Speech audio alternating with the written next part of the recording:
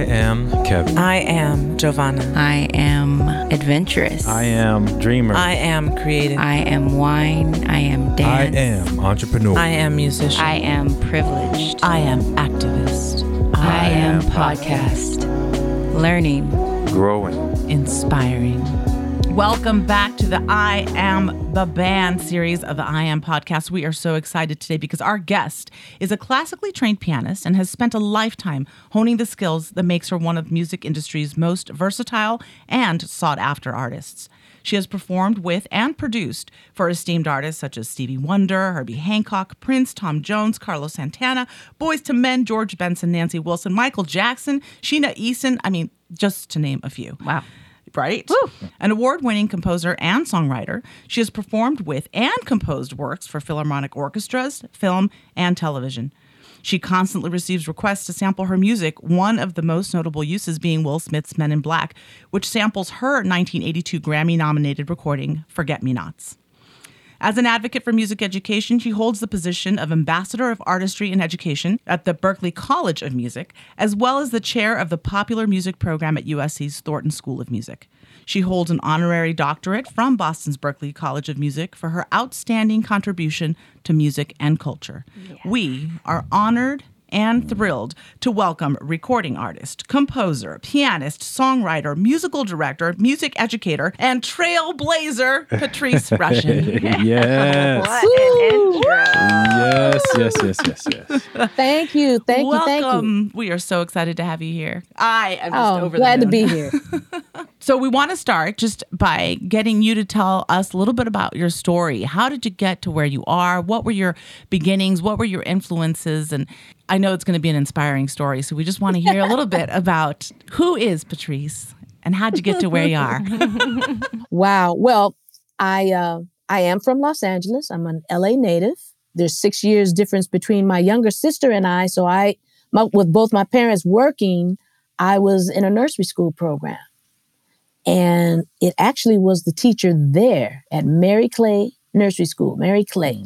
And she, during the day when we would have activities, the sandbox, the painting, running around the room, dancing to music, whenever we would do anything that was musical, that's when I would kind of perk up, I guess. I was real small as a kid and kind of shy. So that was a sign for her to kind of pay attention to, wow, whenever there's musical activity, Patrice seems to be into that. Well, she told my parents about it.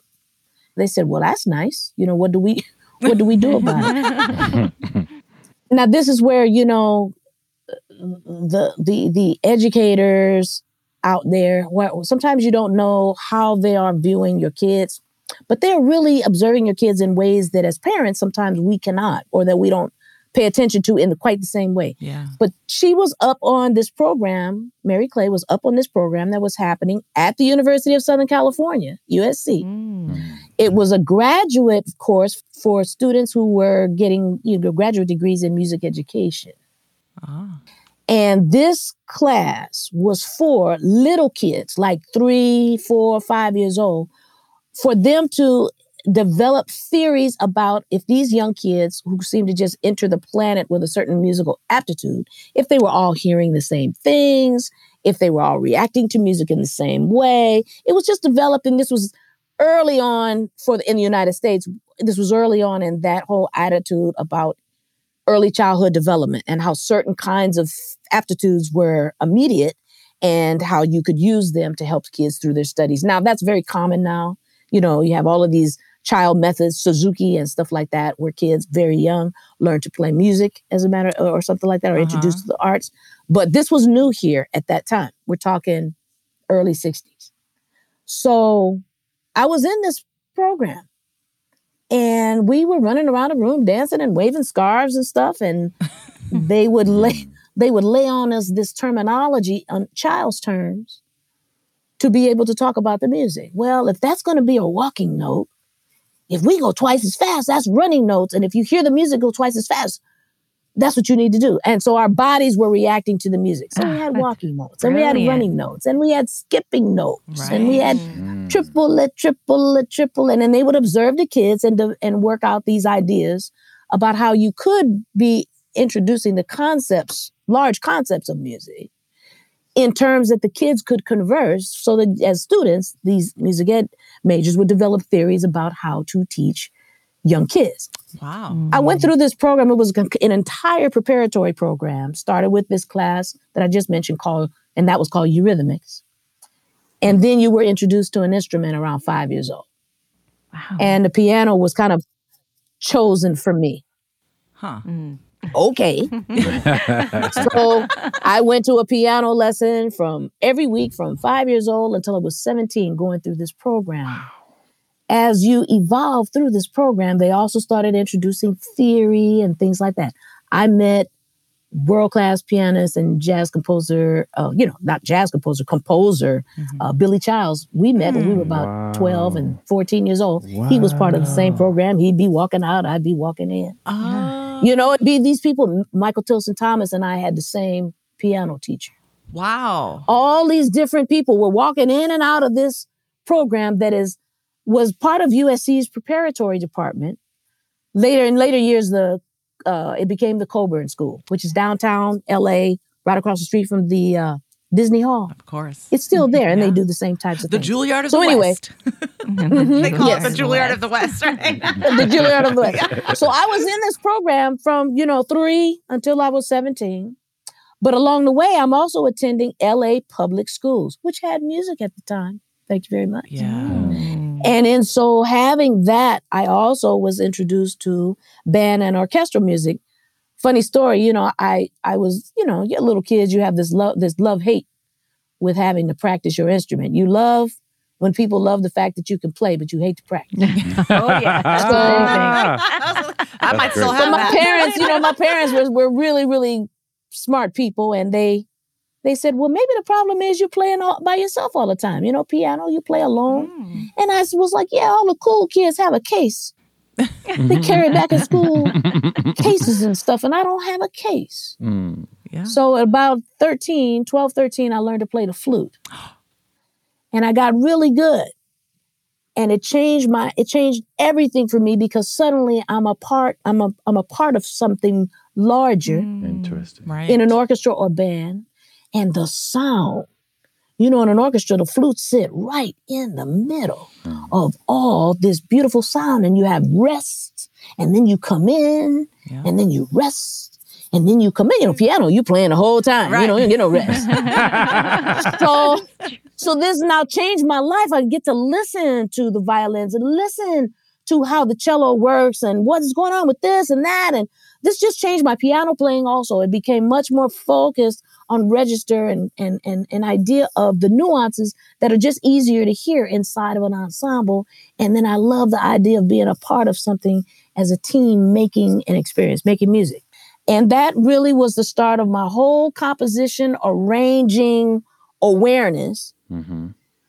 Segue from community orchestras and bands in public school and all of this to my high school experience. I went to Locke High School in the People's Republic of Watts in Los Angeles. Yes.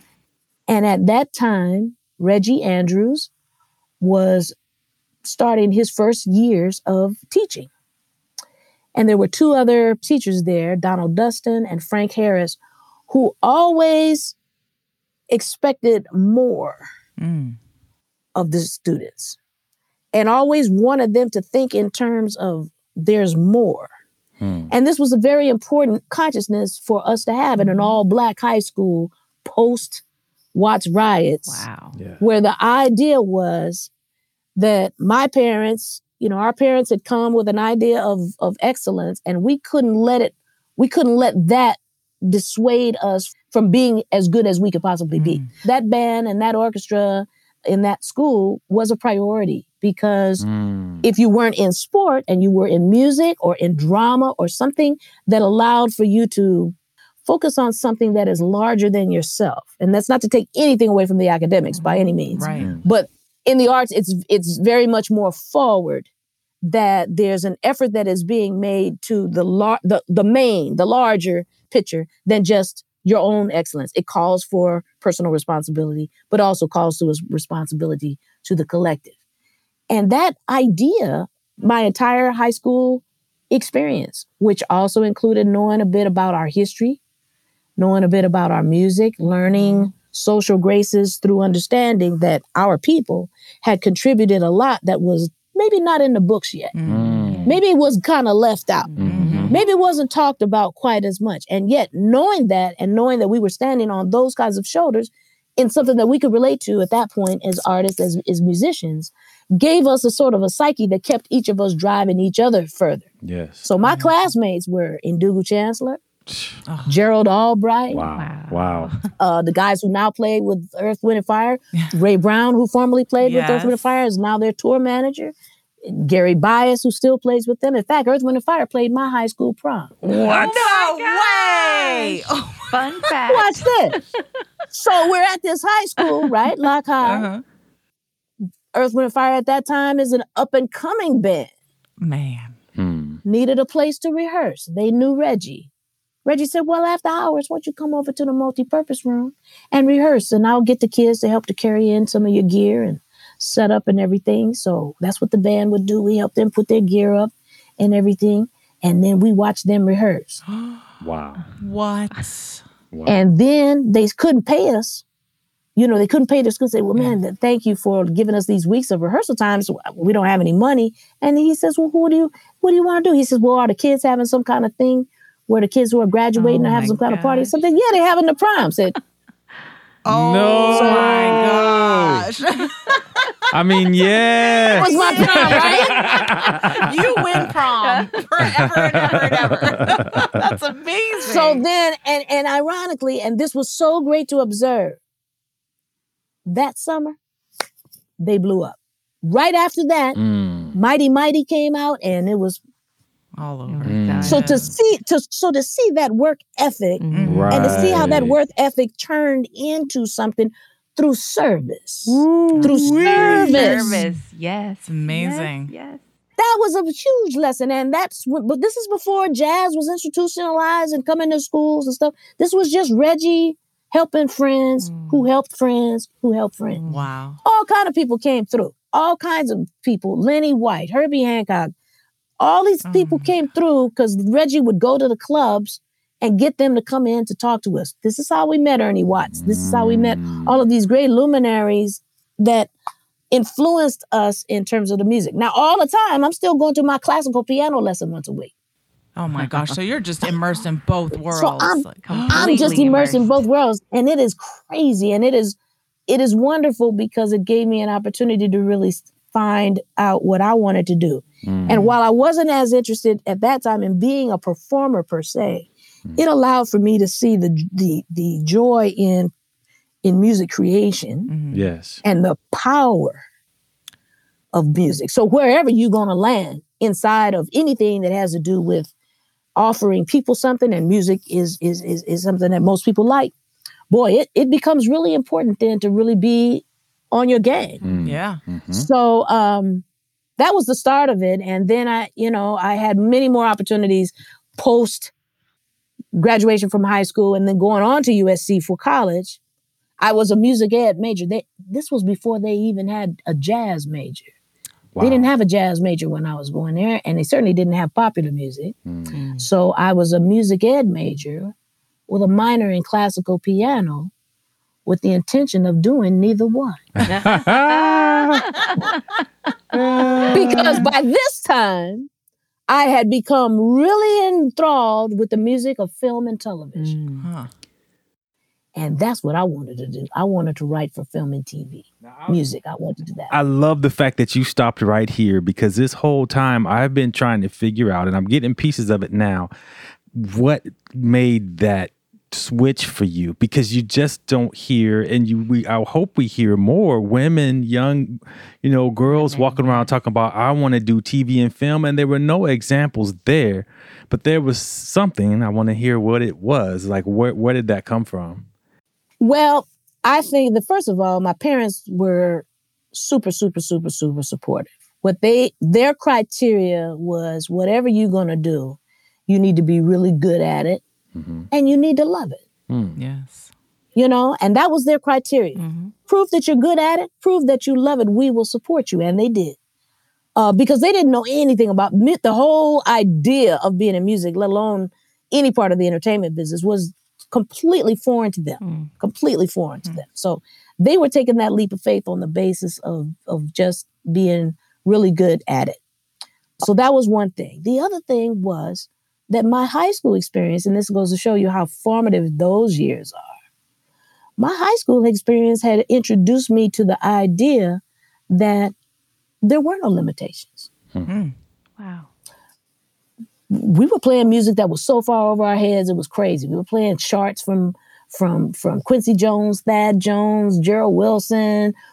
We had no idea the depth of what was happening. We were just trying to understand that that's the goal and that's where we got to go. And we may as well head there right now. And we supported each other in terms of practicing and understanding stuff, about all the different forms of the music, particularly Black music, that had influenced all the rest of the music that was out there. We were exposed to classical music. We went to hear the LA Phil, but at the same time that we went to hear the LA Phil, it was an opposite field trip to go over to the Lighthouse or Concerts by the Sea, the jazz clubs, to be able to hear and see all kinds of musicians. Amazing. Musicians who worked in the studios, musicians who taught, musicians who played in the clubs and toured, musicians who played on film and TV. There were just all of these careers and career objectives that said excellence. Excellence, excellence. So that was the thing. So I was never put in a position where people would tell me that I can't do something. Yeah. They would say, you need to prepare because that's the bar. You don't hit that bar, can't help you. But if you're going for that bar, and that's what it was. And so I was just naive enough, perhaps, or, because I don't know that I was all that brave.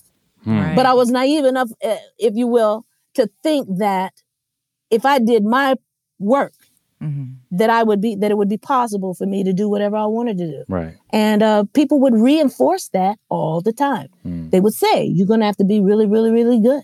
And, I would hear that like, yeah, that's right.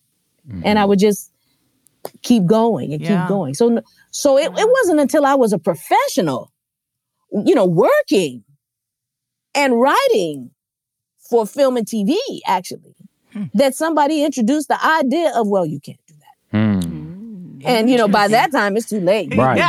You can't unring the bell. You like, there's so much fire behind me. You just got to. You can't, the cat is out of the bag now, so you don't want me to do something real cool? Tell me I can't do it. I'm going to do it. It's going to be. The accessibility and the expectation. I mean, you set those two, and I really do believe that. It's really giving the opportunity and then the level of expectation. Children will always rise to the level of expectation. And that exposure, that amount of exposure, I just kept thinking a whole new world. I was thinking about all there was just so much I could just imagine. Like you said, you could see every facet of it. So many times you only see one little narrow thing and think, okay, well, maybe I don't really feel that. I feel music, but I can't do that. But if you really get to see the full spectrum, then you could really see where you fit within the picture. And that was beautiful. Yeah. That was very, very important. And it was a game changer for so many of us, because while you may not initially get to do the thing that you are aspiring to do, there's 15 other things that will lead you to that same place. Yep. And to have multiple options of how you get where you're trying to go is what it's all about. It's a beautiful thing. Yes. Learning multiple options. You're going to get where you're going to go, but to have more than one pathway to get there, man, that's a game changer for your head and for your soul. Yeah. Absolutely. At what now? You said that you picked up the flute because you wanted to play in ensembles, and you're a classically trained pianist. At what point was that crossover? Because I don't know that I've seen you play a concerto, but I have seen you kill those keys on everything else. And when you mentioned flute, I saw her face like, oh, I know, that was my instrument. I couldn't march with the cello, so I picked up the flute in junior high. Well, there it is. Exactly. I couldn't march with the piano, obviously. Yeah, but it took me until just recently to cross over into improvising with using the cello in a different way than what it normally. Although now there's no normally. That's what I mean when I say that my piano playing, and I guess really my musical awareness changed when I was involved from a different perspective, looking through a slightly different lens at music making. And up to that point, from age 5 to about 12 or 13, all the music making that I was doing was at the piano and typically in a solo capacity, solo recitals and all the things that, you practice by yourself, you play by yourself, you perform by yourself. It was a lot of that. And the few times that I did have an opportunity to work maybe inside of like a string trio or something like that, it was rare. It was rare. It didn't happen very often. And still my perspective in terms of ensemble playing, it took a turn when I played flute. Playing in the orchestra and playing in the band, all kind of band. Marching band, concert band. Locke had a killer band and from about 1971 to about 1974, they like ruled, the LA band scene. They used to call us Little Gremlin. And what was so cool about that was that I was able to write for the marching band because we didn't want to play stock marching band arrangements. Wow. So watch this. So the teachers talk about forward thinking, and not having any limitations with what kids can possibly do if you set them up and support and offer. Yeah. So we used to go to them and we say, well, can we play some of the stuff that's on the radio? And they said, well, maybe some of you should write it. So, hey, I volunteered. I said, well, I would love to write it. So I think my first band arrangement, I think, was Stevie Wonder's Signed, Sealed, Delivered. Wow. And then the kids started saying, well, we want to play this, want to play that. Then I did another one. I did James Brown, Make It Funky. I mean, we had dance routines. Oh my God. We had everything. And so once again, even though it was a different activity than one would have thought, this was all the primer for film and television and writing and arranging. Absolutely. This is the primer, to be able to actually do something and hear it come back to me. Yeah. And then write something else and hear it come back to me. This in addition to people giving me now when they gave me the score to look at of the jazz arrangement that Gerald Wilson had done, I'm looking at it through different eyes now. Wow. Right. I'm not just seeing just the notes. I'm understanding how things are put together. So by the time I formally studied arranging and orchestration, which was later in college, not at college, but during those years, I already had a certain sensibility about what the music could be and that we could take anything. And if you understood the essence of what the music was, you could write just about anything. Yeah. And that's and the orchestration teacher that I'd had, I remember the first day that I went over to his house, I said, do I need to bring a book? He said, nope. Wow. I said, okay. I still have to this day. He drew pictures. He said, let me tell you how certain instruments work. When he drew the string choir, he drew them with frets on the fingerboard. He drew it with frets. He said, now you relate to the guitar. So I want you to relate to what is happening with string players with this fingerboard. There's no frets on it. But if you thought like that, this is what's going on. And then he thought, my eyes are this big. And so he would meet you where you were. Amazing. And then shape that and take you to the next place. Game changer. My goodness. Game changer. Yeah. And in so doing that, he went through the brass choir. He went through the woodwinds that way. Obviously, he went through strings that way. And then he would say, okay, your assignment, go write something. What? Go write. I've just told you how they work. You know how they sound. Go write. Wow. This is like different than, we're going to sit here. We're going to study the range of the instrument from here to here. Yeah. And Right. So different. it's very conceptual. But at the same time, I'm a music ed major, right? Now I'm getting ready to turn lemons into lemonade. So I'm sitting in this music ed class and I'm going, man, I don't want to be up in there. Well, I'm not up in here. This has nothing to do with where I want to be. Wow, watch this. Then the teacher says, today we're going to talk about strings because you might have to teach beginning strings. She puts a violin in my hand. Next week, she puts a cello in front of me. Next week, a viola in front of me. Next week, bass. Now I've got this practical application for the stuff that the man over here is telling me, and now I can feel it and hear it for myself. Can I really play? No. But the idea and the sensation of what it feels like changes the way you write because you get a perspective that allows you to feel what you're writing almost as if you were playing it. And then when it's in the hands of somebody who plays the instrument and knows what they're doing, oh, man. So... It's that whole thing of the idea of conceptual knowledge and transferable knowledge has really become a foundation today of my whole teaching style. Oh, that's man. beautiful. I know. I feeling wish I it. would It's have in your had that. body. You know? It blows my mind because it's almost like that whole the idea of applied theory. And I took those theory lessons, right? I sat in those classes, but it did not sink in until I did a quick thing with the Eugene Friesen, who teaches out at the Berklee College of Music.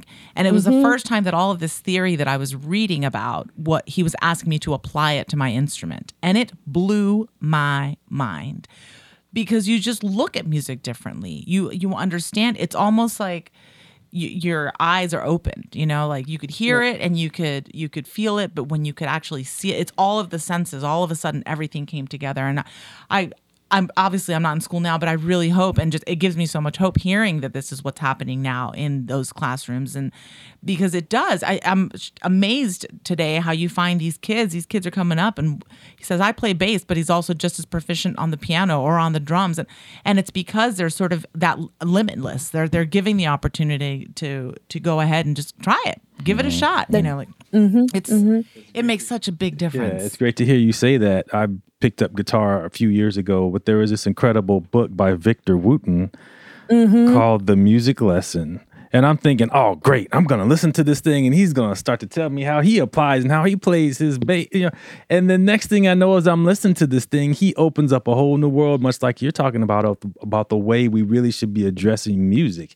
He doesn't go into any lessons. It's this really interesting story, but his foundation being, you know, it's music is a language. Much like that's exactly right. We are as kids. And when the kid, you know, your child starts talking, you don't say, oh, wait, baby, you've got to wait until you get to advanced class before you can talk to mommy because mommy is really, you know, advanced professional. So you can keep talking, you know, but that's what we do with music, right? That you can only go so far. But he's saying, no, if you can just open that up and let the kids see, let them hear everything, let them experience it, let them try playing it. And then it will, all those other things will come along as they start to, you know, play it. And it's such an incredible, it's exciting to hear that. But the way that traditional, you know, education has gone is just like, you could see why so many kids get frustrated and they're like, just give it, just put my hands on it. I'm tired of looking at this thing, you know. And that was fantastic. You know, the teacher said, go write something. It's amazing. Well, a lot of what we're talking about is still, you know, it's not applied. I think, you know, I would say that to my knowledge, Berklee School of Music, College of Music was probably the first one to realize that, you know, every kid is not going to check the classical box. Yep. That's what they want to do. Right. That box has expanded. The idea of commercial music and the use of commercial music doesn't limit you to playing rock or R&B or anything like that. Commercial implies that there's all of these different things that are part of a musical language that people can relate to. Absolutely. Whether they're relating to it in conjunction with a film or relating to it in conjunction with an arrangement, you know, for a dance tune or whatever is irrelevant. The idea is that language is expansive and continuing to expand and incorporates a lot of other music, ethnic musics, all kinds of stuff. And it's a living art. Well, so should be how it's taught. And that's where we have the rub. Because we do have a long tradition of music being taught a particular way. Yes. And especially in higher education, that's when you really see it. Because you see kids that are about to try to embark on a career, some of whom have never played any other music other than that prepares them to go into an orchestra. Yes. I'm not putting that down, but there's so many dedicated, amazing, talented people where that's not their focus or their desire. Right. Yeah. And to be able to open the door so that everybody has access to certain kinds of information. And those who want to go a particular way still have, as I said, multiple paths to get there. And that we break down these walls of anything having to be good, better, or best, and just be inclusive of the language of making music in whatever capacity you want to, but to have the understanding of what that is. That's a relatively new concept in terms of teaching. And it is definitely changing the landscape of the kinds of young musicians. The 21st century musician is a musician who can weep at Brahms, James Brown, and hip hop at the same time. Yes. I know. Oh man, I love it. It's so true. So that's what's up. Yeah. Yes. And what you find out is that the generation, my generation, your generation, we're practitioners. And it turns out that the practitioners who have that awareness are the best teachers for this. Not those that have only been in the classroom and never done it. Of course. Neither, and you can't always count on the ones who have been out there knowing how to teach. So that combination is still in play, but we are educating another generation of people who will have both, because that's what it's going to take to keep the music growing, all of it. Lifting those limitations, absolutely. Woo-wee. Yeah, it's amazing. This is it's awesome. Yeah. So as a non-musician of the group, You some are. of this is going over You my head, feel but I love it. music. No, I read a little fun fact about you that you appeared on Soul Train once as a dancer. What? Yeah, and I read that you love to dance. Do you still love to dance? Has that influenced your absolutely. music at all? Well, if I had not been, chosen music, I would have tried to go into dancing. But I love it. formal dancing, I wasn't that great. Did you train at all? No, No, was I don't. amazing. it was You just know, in you. She just Because not I figured shake out, I figured out early on. I said, "Oh, I'm not good at that." Well, it's good to know what you're good at and what you're not good at. Yeah, okay. Soul Train started in Chicago, and when they caught on, and I guess Don Cornelius was going to expand the viewing audience by being able to come to Hollywood to be able to film in Hollywood and expand to a national market.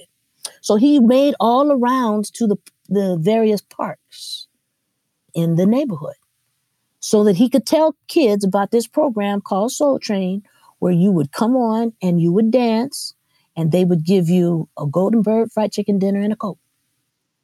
And sounded good to me, I mean, this was, he would go to the recreation centers and stuff like that, to try to. And so he says, we'll pick you up in a bus. We'll take you over to, at that time, it was Channel 11, KTTV. We'll pick you up. You guys will dance too. Bring a change of clothes so you can wear one clothes for one show and another clothes, and then we'll bring you back. So this went on all that summer. Well, by the time, and it caught on just like that. Anyway, I was on maybe the first couple of shows. Then I went back when I could drive then people just started driving, to the set. They didn't come to pick us up anymore. They would let us know when they were going to be filming. And it was a volunteer thing. If you want to come down, we'd love to have you. And you'd go down and you would do your two shows, and you'd see it, how all of that worked. And, you would get your chicken dinner and go home. I did quite a few of them. I did maybe about 4 or 5 of them. Yeah, I performed with a few artists on Soul Train in early 2000s. Fried chicken. That's so Yeah, get the fried I was a chicken myth. back. Still doing that. Yeah, they were still But then years later, then so you can imagine, what a trip it was for me and for Don Cornelius too, because he told me later, for me to be on An that show as a artist. guest Yes. in the 80s, absolutely. Yeah. was like really like coming full circle. It was love it. really a trip. Speaking of that, and just for obviously not just Don Cornelius, but and talking about also the limitations, being that you are a woman and a Black woman in this whole industry, did you feel limitations in that way? I mean, for me, you're a trailblazer. I have not worked under any other female band leaders, and so for me, I think it's sad that there aren't more. And is it because the opportunity is not given? I mean, I'm sure they're out there. What's your experience there, and how do you see it before and after, like your trajectory standing on both ends of it now? Well, I certainly didn't see very many. I mean, I worked I worked with a lady named Melba Liston who had, this was towards the end of her career, but she had a big band. Melba Liston was an amazing jazz arranger. All of her peers, her male peers, they all knew it too, but there were so many lemons then, but I knew that the possibility was there for women to do stuff. So that was the first thing, that I was never stopped. I was never told, you can't play this, you can't do that, da, da, da, da. It was years and years before anybody told me that. And like I said, it was way too late after that. But the idea was you can, but it was also just imperative that, you know, you're very good. I'm sorry, but the bar for female musicians, musical, you know, instrumentalists, was low. Yeah. It was so low that the expectation just didn't seem to be there, that there was any real there with their level of seriousness nor their level of competence. So I just refused to operate from that standpoint of their limitations. Right. I just refused. I just couldn't do it. I was too into the music. I had amazing friends who were also excellent, male and female.